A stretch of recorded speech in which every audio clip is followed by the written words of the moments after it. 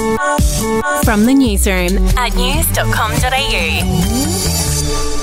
Hi there, I'm Andrew Bucklow. And I'm Natalie Brown. And this is the latest from the newsroom. It's Thursday, the 8th of February. We'll start in Victoria, where the search continues for a 51-year-old woman who's been missing since Sunday.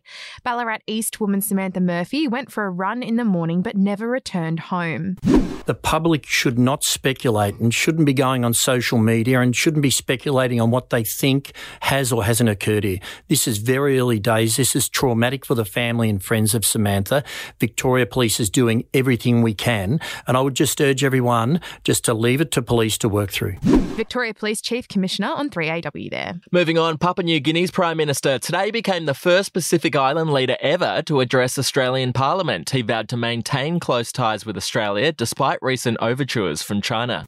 One can choose friends, but one is stuck with family forever. Our two countries are stuck with each other.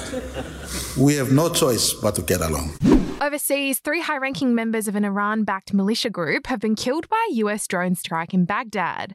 It's believed the militant group was responsible for last month's drone strike on a US base in Jordan that killed 3 Americans. To sport now, Cricket Australia has confirmed that Mitch Marsh will play in tomorrow's T20 game against the West Indies in Hobart despite having COVID. Ooh. He'll use a separate dressing room and will have to stay distanced from his teammates on the field. We'll be back in a moment.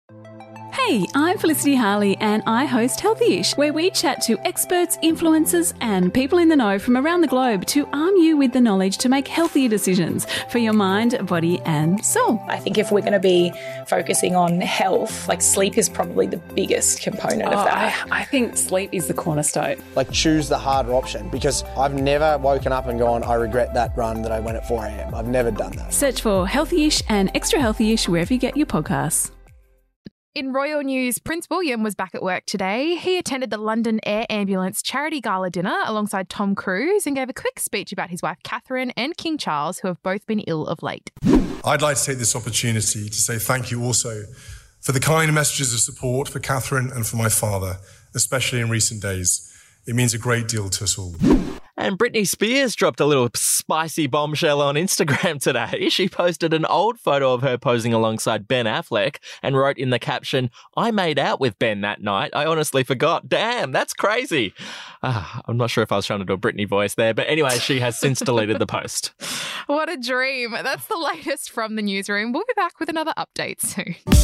Follow or subscribe to From the Newsroom wherever you get your podcasts. Are you ready to get an inside look at crime from someone who has investigated some of Australia's worst crimes? It was like Aladdin's Cave. The luminol found bloodied footprints and bloodied handprints on a wall, so it's just like a horror movie. Former homicide detective Gary Jubilant sits down with cops, crims, addicts, victims, small-time cheats and big-town lawyers as they tell their incredible stories. My house got raided. Next thing you know, I got bail refused. Next thing you know, I'm on a truck to Parklea Prison. Listen to I Catch Killers early and ad-free on Crimex Plus on Apple Podcasts today or wherever you get your podcasts.